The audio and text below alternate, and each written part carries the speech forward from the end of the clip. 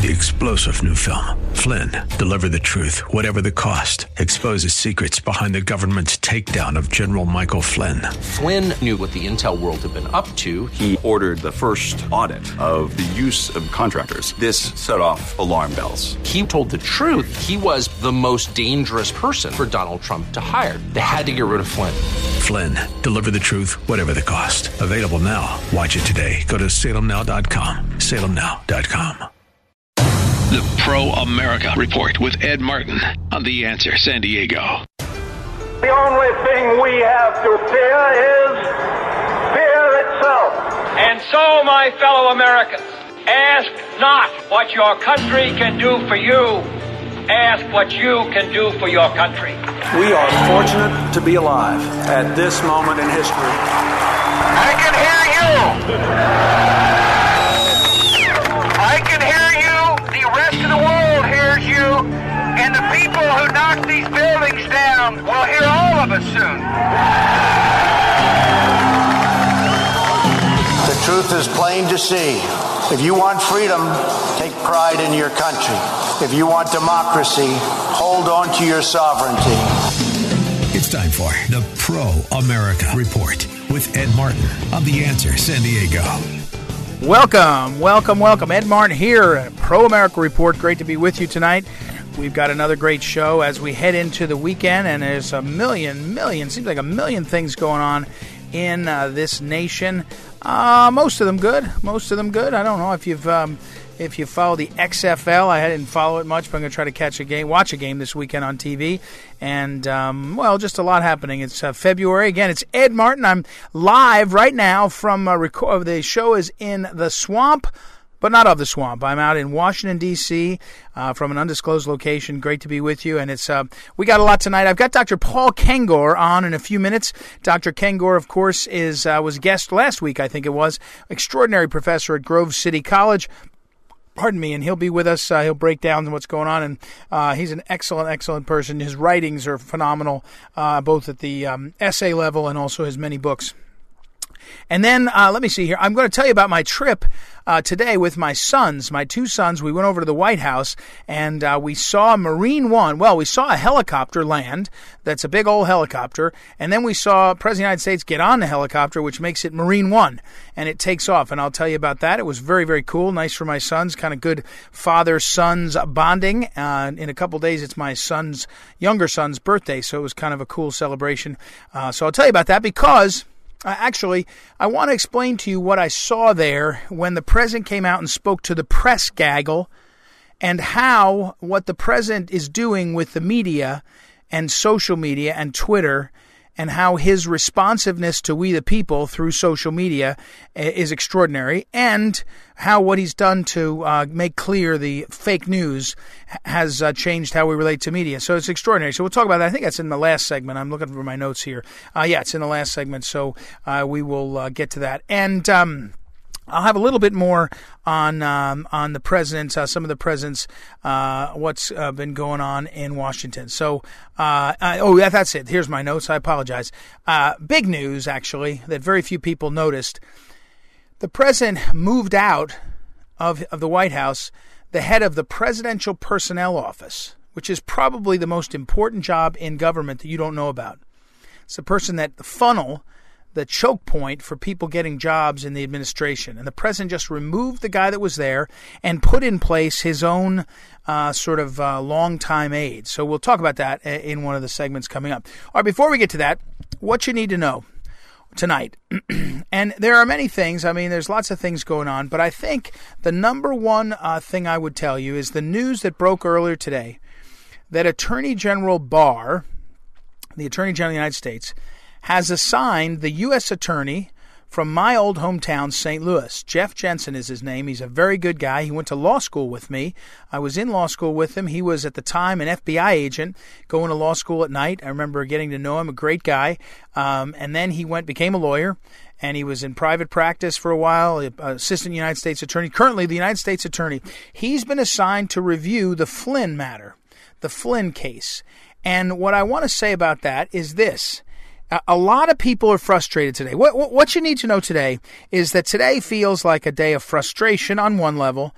But I want to encourage you to remember, just remember Braveheart. Okay, so what's the frustration? Well, the frustration is that today the news broke that McCabe is not going to be charged. So Andrew McCabe, who by all accounts lied or misled or whatever, I think is lied. He lied in the interviews that he was being investigated. He lied over and over again.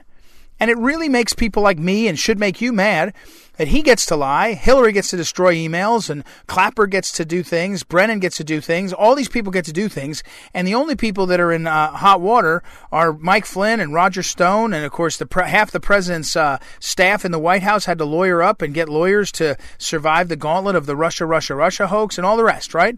So what you need to know today is it feels desperately disappointing that AG Barr announced, the Department of Justice announced, that they're not going to pursue the investigation that was open as McCabe was leaving his job. Now, what did I say about Braveheart? Remember the scene in Braveheart where the Mel Gibson character is saying, hold, hold, hold, and he's saying, just don't misunderstand the timing, and then they let loose and they charge and they take everybody, they pull up the stakes and they win that battle, right? Here's why I tell you that. The same day that we hear that news on McCabe, this news that I just started to tell you is that the Attorney General Barr has said we need someone else to take a look at exactly what went on in the Flynn investigation. That's this Jeff Jensen. And we still have the Durham investigation out there. And the full interview that Attorney General Barr did yesterday, which the media covered it, his comments about the president's Twitter feed. If you listen to the whole interview, it's about 15 minutes long, the part that was released. What you hear is a serious guy. Bill Barr is a serious man. He's got serious priorities. He knows what he's doing, and he's moving ahead. And what you need to know right now is that this president has shown an unbelievable sense of timing, even under attack, even when it feels like, it's not going right. And people are frustrated. I know, like, Ann Coulter will tweet that we don't have enough wall, and some of our folk friends will say we're not, there's not enough people being arrested and all that stuff. I get it. I feel the same frustration. But I have to say, in the modern environment we're in now, where the media, the deep state, the establishment have been so clearly shown to be against the president, we have to sort of trust the timing, trust the leader. If you picture this president like the Braveheart character, I mean, we're all in this country, we the people, are in this incredible battle to control what's happening. We're in a battle against the media. We're in a battle against the government. We're in a battle against the big corporation, battle against China. If you haven't seen the Breitbart.com article by my friend Rebecca Mansour about the fact that the China, the coronavirus has smoked out, the fact that we're reliant for like about a half of the main drugs that we use for public safety are made, or the component parts are made in China. So we're battling against all these forces, and we have this wild character of a general, the Braveheart man, Braveheart Trump. And he's signaling to us, hold, hold, hold. And the fact is, I do trust Bill Barr. I don't know him. I've never met him, but I have a good friend of mine who knows him very well. And he trusts him. I mean, he really trusts him. And I just think you have to say to yourself, you cannot drain the swamp. As Steve Bannon said a couple years ago, this is not a one-term, two-term thing. This is a 10-year, 15-year fight. And it's not going to be one right now. And so what we have is, I just think that, McCabe, remember, my prediction on McCabe is McCabe's not through. I mean, he's not clear. McCabe got cleared of this investigation on his conduct on sort of the way out. He's not cleared of the real misconduct. I hate to say it, but the kind of the way they were, this investigation that they just said, well, we're not going to proceed, that was an investigation of him leaving, sort of covering his own tail and worried about his own career. That was not an investigation of his misconduct in the investigations and in the job. It was kind of a process investigation of, were you lying on the way out? I think he was. But I think they were saying, that's not going to be the one we try to get you on, because you can say you were protecting yourself or you were doing something else. We're still working on this.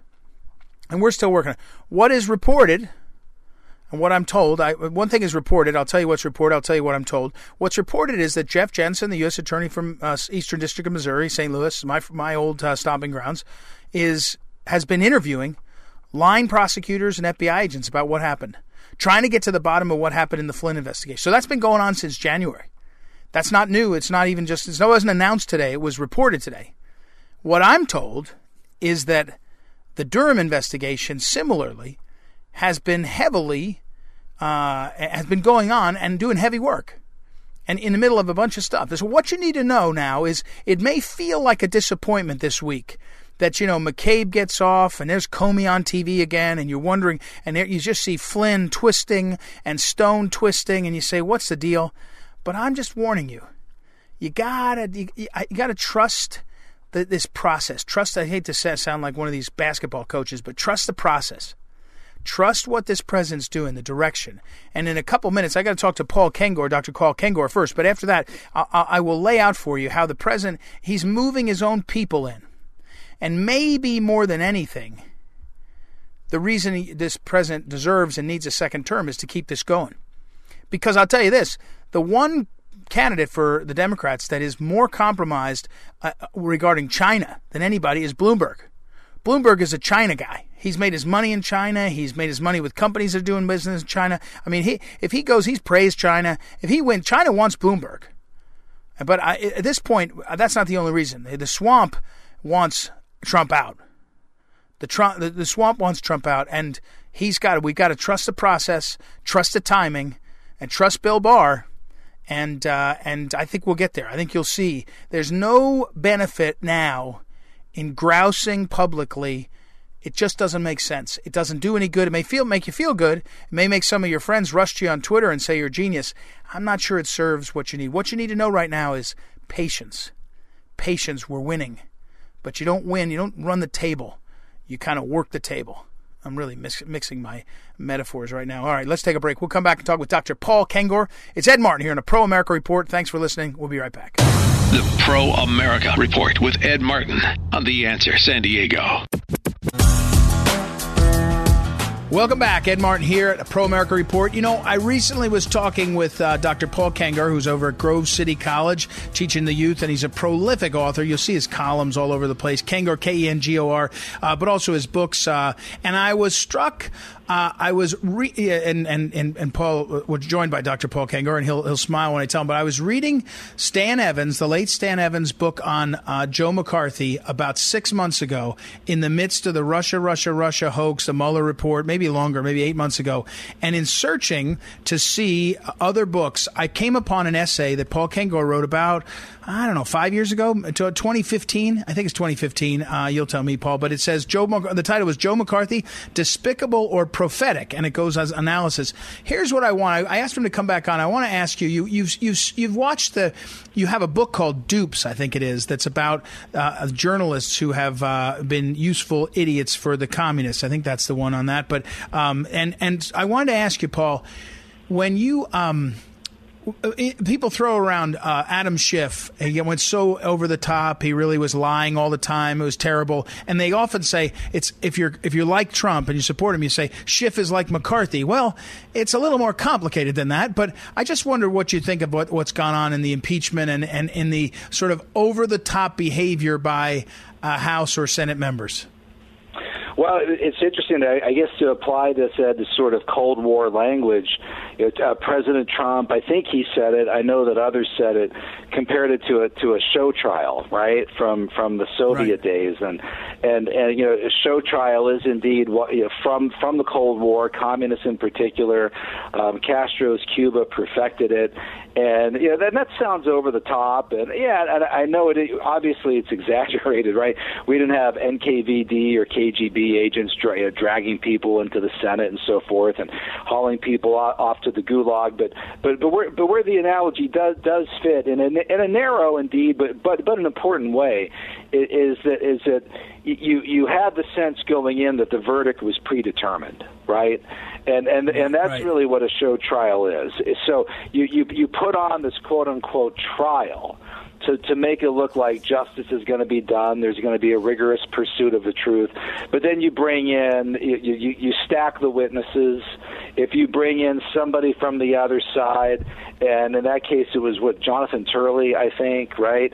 It's kind of a mild dissent, mild disagreement, and you bring in the people on your side. It's like 3-1 or 3 out of 4, and they're engaging in all kinds of over-the-top language. And of course, this shows that Trump demanded that the aid be withheld, and so in that sense. Yeah, I think that language applies. I don't McCarthyism. Alan Dershowitz in the past, he's used the word McCarthyism quite a bit. He accused, in fact, ironically, Ed, you're like me, you're old enough to remember this. In the 1990s, Alan Dershowitz wrote a book, or at least an article, or at least used a phrase called "sexual McCarthyism," where he was accusing Republicans of doing that to Bill Clinton. Right. Yep. But McCarthyism, rightly or wrongly, is a term that's used for something that's perceived to be a witch hunt. But here's right? here's how I distinguish it. When you read up on McCarthy actually he was, and I hate to say this too much, but he was directionally correct. There was a problem of communism, infiltrating our government. So when you say what in this case, he was correct. I mean, he got over the top a few times. The media may have manipulated him too, but he was correct. I would say this: where's the McCarthyism? I want McCarthyism on the deep state because there's something wrong. I want McCarthyism on the infiltration by the Chinese. The difference here is that the shift, when you say McCarthyism, it actually implies that there was something there. You just went too far. In Russia, there was literally, they got to it was Geraldo Rivera's Al Capone vault. You got to the end of it, there was nothing there. Same thing with impeachment. Yeah. And my point is, who in history, we're talking with Dr. Paul Kenger, who teaches lots of subjects, politics, ethics, all kinds of things at Grove City College. Who in history actually was like Schiff? Were there unsavory characters who use the power of the Congress to destroy people? Because McCarthy, he actually was, more than half true. What he saw, well, not what happened, but what he saw. Yeah, and by the way, the best book on this is by M. Stanton Evans, and it's called Blacklisted by History.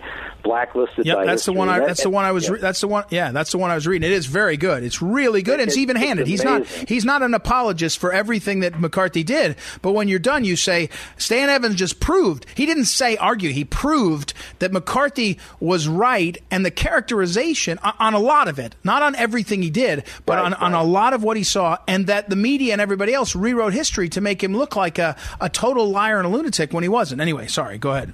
Yeah, well, and the left would have found it's Joe McCarthy in any event. And in fact, people won't know this name, but the first Joe McCarthy for the left was the Attorney General Alexander Mitchell Palmer under, of all people, Woodrow Wilson. And they were accusing him of a witch hunt in 1918, 1919, 1920, when he was looking at people like Emma Goldman and some of the other anarchists that Woodrow Wilson, of all people, had deported. So the left absolutely hates it when you get somebody who's looking into communism. And liberals will say all the time, well, I'm not pro-communist. Okay, maybe they aren't, but what Robert Conquest, Richard Pipes, and others have said is true. They are anti-communist. The anti-communists are their villains. That's who they really oppose. And Ed, this happens to me all the time. I'll write a piece on Pete Buttigieg's father, Joseph Buttigieg, who was a Gramscian Marxist or something, and I'll get emails from liberals angry at me for pointing these things out.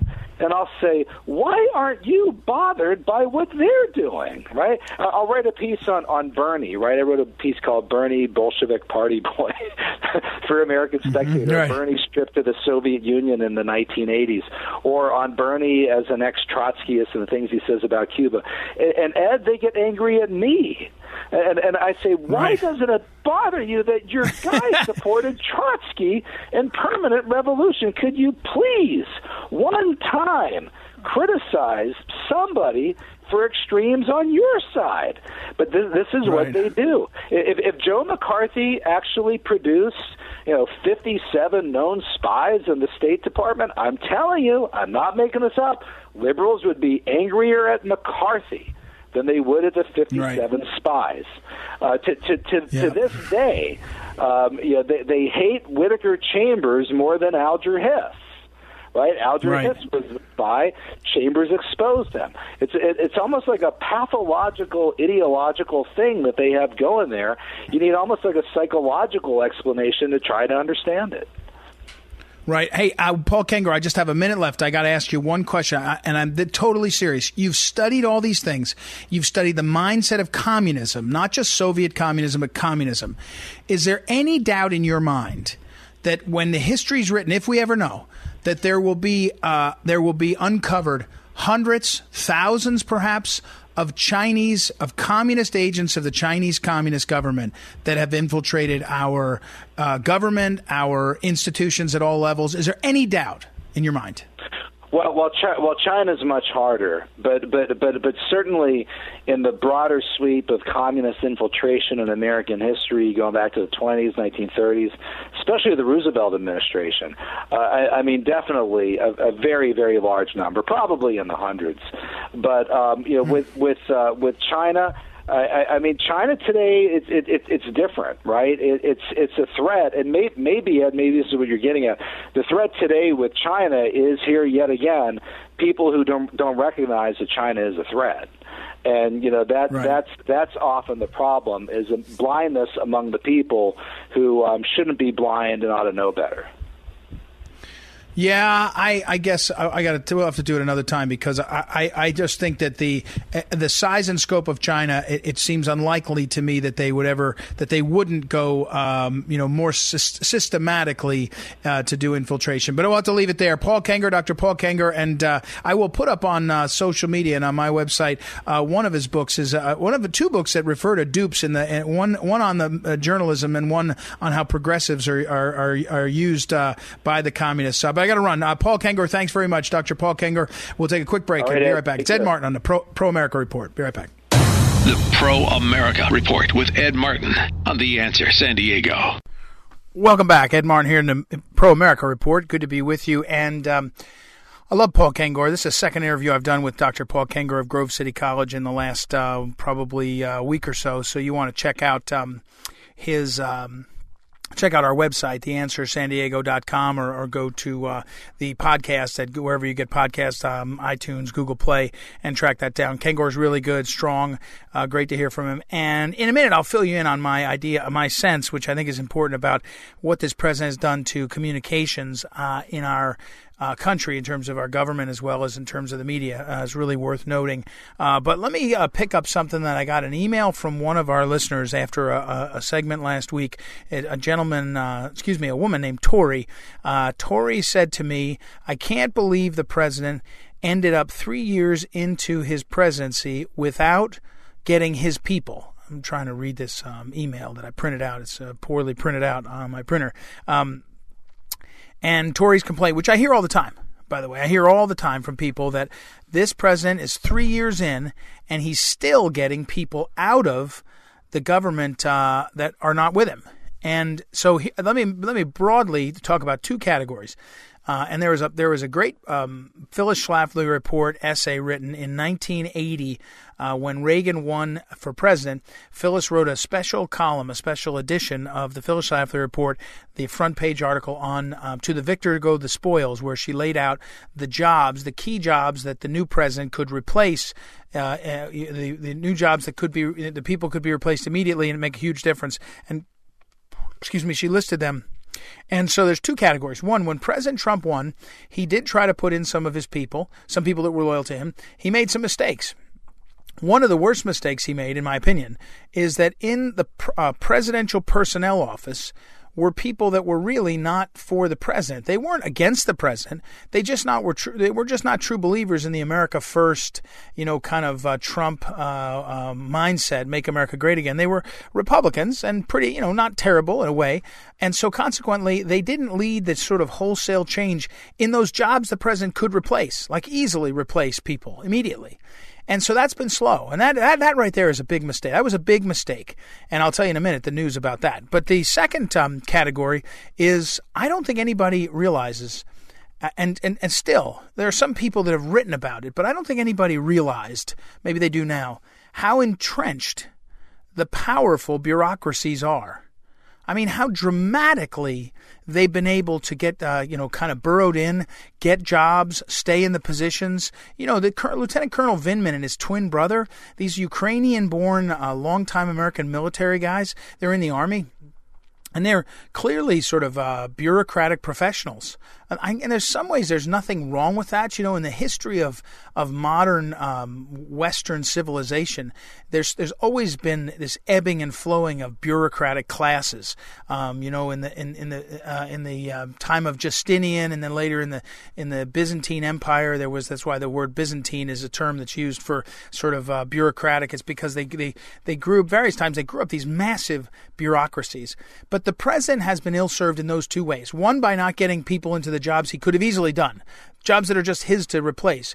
And the second is this growth in the power of the bureaucratic class. It really is extraordinary. So now comes the news in the last couple of days, and this is specifically to Tori's question at the end of her email to me. It said, will he ever get his people in? So in the last couple of days, the story broke that Hope Hicks, you may remember Hope Hicks, she was a communications aide, sort of a trusted Trump early campaign member. She was like the fourth or fifth person hired. She was a professional.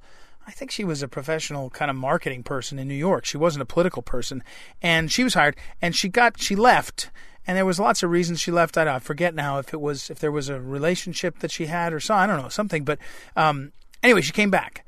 It was announced in the last day or so she's coming back as a senior counselor to the president, which means he's going to have Hope Hicks, who he relied on a lot, around. She's working officially for, I think, Jared Kushner's office. But that's an example of that. But here's the more interesting news. It got very little attention.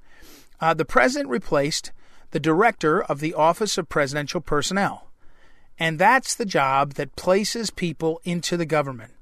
And it's the job the president made a mistake as he came in, who he put there. But he put in there a guy named John McEntee. McEntee? I don't know how to pronounce his name. It's not a sort of well-known name in terms of being out in the public. He's another guy who was like the seventh guy that was brought onto the campaign in New York and started working. He's a former college football quarterback, like D2 or D3, and he went to work for the president, and he worked for him for years, and he left. I forget, also maybe under some kind of pressure. But anyway, he's being brought back, and he's being brought back to head up the Presidential Personnel Office, now PPO. That's a big deal. I mean, that's a message that the president's putting his people in charge to get his people in the building, into the jobs. And if I were to tell you one thing that says the president is really getting ready, the news we talked earlier about that McCabe has been excused from at least one of the investigations, which is annoying to a lot of us and all. And they say, well, is anyone ever going to get held accountable? My answer is yes, but it's on Trump time, as I said earlier in the wink. It's on Trump time. As much as I'd like to say I can figure it all out with you and say, hey, here's what he's doing, here's the timeline, it's hard to know. It's hard to know, but here's the thing we do know. When he's doing things like putting in John McEntee, and he's doing things like getting things squared away with his own team, I think you're feeling like you got to feel like it's going in the right direction. Now, one of the things that you should look for is one of the things that would be interesting to see, should the president win re-election, which I do expect, is what happens to the cabinet. Because at this point, very few cabinet heads would leave this late in the cycle. I just don't think you'd do that to the president. You wouldn't be able to confirm someone. You'd be leaving things in the lurch. So I think that's done. So they're all going to stay. But as soon as the election's over, they're going to stay through this election. I think you'll see a bunch of people decide whether to leave on their own or whether they'll be pushed quietly and maybe in an unknown way by the president to leave. And And that's going to be, so that's personnel. Richard Vagary is a very famous conservative. He's in his late 70s, I think, and lives out in Virginia. Well-known guy, very, very powerful programs he's run to raise money through mail, and really one of the earliest conservative organizers, Richard Vagary. Really amazing guy. And Vagary is the one who coined the phrase, personnel is policy. Or he popularized, I don't know if he's the one who coined it, but personnel is policy. Who you're hiring is what's going to happen. And I think that's very, very true. And I think one of the things you should look for in the second term is of a President Trump would be who's going to be around him. By the way, if you look at Bernie Sanders, who would he bring into the White House? AOC. That's who'd be running things, right? I mean, you look around these people. Who would you get if you had a, President Sanders? Whew, be pretty wild. But all right, that's enough on personnel. That's why I want to give you an update on that. And thank you to Tori from San Diego for sending me that nice email. Sorry it took me a few days to get to it. When we come back, I'm going to explain to you. I was at the White House today. I was over to watch with my sons Marine One take off with the president. That was pretty cool to see. But it reminded me, as I watched him talk to the press as he entered Marine One, how he's changed not only our relationship to the media and what we rely on, but also to government. So we'll talk about that when we come back. Ed Martin here in the Pro America Report. Be right back. The Pro America Report with Ed Martin on The Answer San Diego. Welcome back. Welcome back. It's Ed Martin here in a Pro America Report. Great to be with you tonight. Thank you for listening. Let me wrap things up today with a sort of an extended segment on President Trump's ability to communicate. Okay. And here's the context. In the last 24 to 48 hours, we've now heard the media cover the idea that the president tweeted to interfere with the prosecution of Roger Stone, for example, or anything else. But here's the backdrop on this. Here's how you have to think about it. And by the way, if you go to @EagleEdMartin, my Twitter feed, or Ed Martin Live on Facebook, if you go to edmartinlive.com, my website, if you do a search, you'll see I've written on this a bunch of times. The president has, from the very beginning, this president, Donald Trump, has communicated differently than anybody ever has before. He's been more responsive. He's been more interactive. And while you can say a lot of this is because social media is present, it's partly this guy's, this man, Donald Trump's preference. And I recall, as I've said on the show before, when I was with CNN as a contributor for a year or so back in 2017, 2018, I remember going to see Jeff Zucker, who is the head of CNN, who had been the head of NBC when they did The Apprentice with Donald Trump. And I asked Jeff Zucker, I said, what was Trump like? What was Donald Trump like at, for over a decade they did The Apprentice together? And he said he was an absolute machine. He was driven by the idea of being number one in the ratings, and when he got number one in the ratings, he didn't want to lose it. And he was concerned about the lighting and the sound and how things looked and what the people said and everything else. Just extraordinary intensity of success. Well, he did that for over a decade. So he did reality television over a decade as number one, succeeding. A lot of people try to succeed. To get to number one is hard. Then to stay there for over a decade, I think it was 14 years. It's extraordinary. So my point here is he learned how to communicate at the highest level with the American people. And then he started using Twitter. And so then he did basically reality TV show communications of a campaign, and he used Twitter. And he's a really good writer, and he's a really witty guy. He's got a lot of sense about him. He's a great communicator. As president, he has totally reset the presidency also. He uses Twitter as call and response with his own people. He will change his own policies based on what he sees in social media.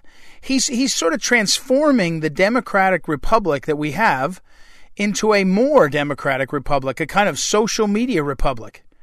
So the best example I have is at one point his own Department of it's not the Wildlife Department, it's the Department of Interior, maybe not the National Park Service, but Conservation somehow, announced that there would change the rules allowing more big game to be brought into the United States from Africa, so the big game hunters could do that. And Twitter exploded. And on Twitter, Donald Trump said, yeah, we're going to stop that policy and look at it and see what we can do. That doesn't seem like it worked out right. And it's a small example. I know it's not exactly the same thing as tweeting at Kim Jong-un or tweeting at Iran. But my point is he uses that, Twitter, and he's responsive, okay? So yesterday you had this interview that came out of Attorney General Barr, and you needed to hear the whole interview. And I listened to the whole interview of Barr. He actually didn't complain about the president. He described that the president has never tried to tell him what to do. Attorney General Barr said, the president's never pressured me and told me what to do. I wouldn't expect that. And he said, and so they said, well, what about the tweets? And he said, well, the tweets are his right. And he said, it certainly complicates things for me when I see something like that. But he wasn't really complaining. He was describing that his boss had a certain style, and that's what he did. So my point here is, the president has gone after his opponents. He's gone after his enemies. He's praised his friends. But what he's done is transform the way we interact with our government. Now, what made me think of that, as I mentioned earlier in the program, is I went with my two sons, today, to the White House, and we entered the White House at about 3 o'clock, the grounds, and we were escorted through and back around, and we ended up in a pen, in a kind of penned-off area on the south lawn, watching as Marine One landed and stayed there in front of us, right, 150, 200 yards away.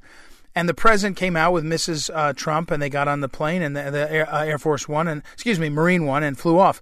Before they did that, however, on the far side of the south lawn, the president had his gaggle of press. And I'd never seen it, obviously, from in person. If you watch on TV, you'll see sometimes the images of the president talking to the press on his way to Marine One, and it's loud, and they're yelling questions at him, and it's kind of a funny setup. Well, in person, you can see that there's a bank of people on risers and on ladders, and they're all kind of in front of him, almost like a stadium seating or standing, all as they see. So you don't, from where I was standing, you didn't see the president. He was on the other side of this bank of people, press, and effectively, as if you follow this, he's eliminated the press conference. He doesn't do press conferences in the normal way. He does these gaggles like this, where he takes questions in this setting where he can kind of pick and choose and control things and get the soundbite. And of course, more than anything, in this case, he talks to the press on a Friday on his way out the door, and they have to cover it. I haven't even seen what he talked about. I'm sure he said something good or something. But my point here is to tell you that he has, one more, I'm looking back at my notes, one more observation. The president, by targeting and naming fake news and driving the agenda that the news is out of control and is not telling the truth and is not, on the up and up, he has liberated the American people not only to search for their own news, which is true, and they do it, all over places. Townhall.com, our sister site, gets a lot of attention. People go to sites like Breitbart.com and Drudge Report. But he also has created the space on social media where people can be communicators from themselves. They can be influencers of themselves. And the best example of this in the last couple of days it's Mike Cernovich. Mike Cernovich, who's Cernovich.com, who is a lawyer by background. He's an author. He's done movies, documentary movies, but he also prides himself on being sort of an investigative citizen journalist. And it's Cernovich that did the digging and identified that the Roger Stone jury had this foreman who was totally compromised. It was Cernovich. It wasn't the New York Post. It wasn't the Wall Street Journal. It wasn't the Washington Post or New York Times. It was Mike Cernovich, Cernovich.com. And the president is the one who has made the difference in changing how we perceive the media. And it's opened up the space for guys like Cernovich to be credible, or at least to be, he is credible, but to be accessible to all of us so that we can get to him. Whereas in the past, if Cernovich found the news that he had 20 years ago, he'd have a hard time getting an audience to see it. Now he's a tweet away from people seeing it. And then generally what happens to Cernovich is he says something that breaks news. Then they run around at the media and fact check him. And then half the time they don't attribute things to him and they report them, but some of the time they do. And again, back to my point, what this president has done, and among many, many things, is transformed the relationship of we the people to our government, more accessibility, more responsiveness from government, more accessibility to government, more responsiveness from government, and he has changed the way media works, and he's changed the way information works. And it's all very, I did three adult coloring books. That sounds funny, but if you go to covfeisLove.com, you'll see them there. And when I did this, I was putting together tweets by Trump, and I called covfefe, the term for his tweets. I was trying to indicate to people the power of his Twitter feed. I meant it at the time because he just was influential. Now I would say it's been transformative. It's changed the way we relate to the democracy in which we live. It really has.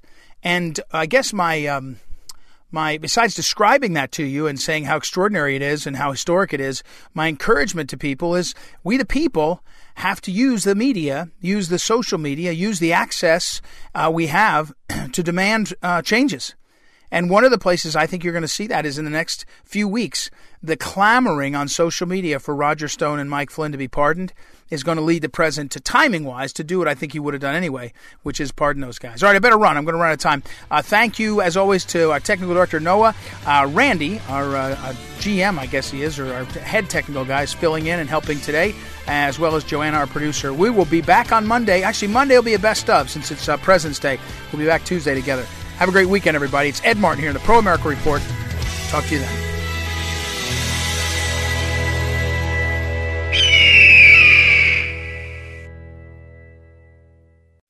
The Pro America Report with Ed Martin on The Answer San Diego.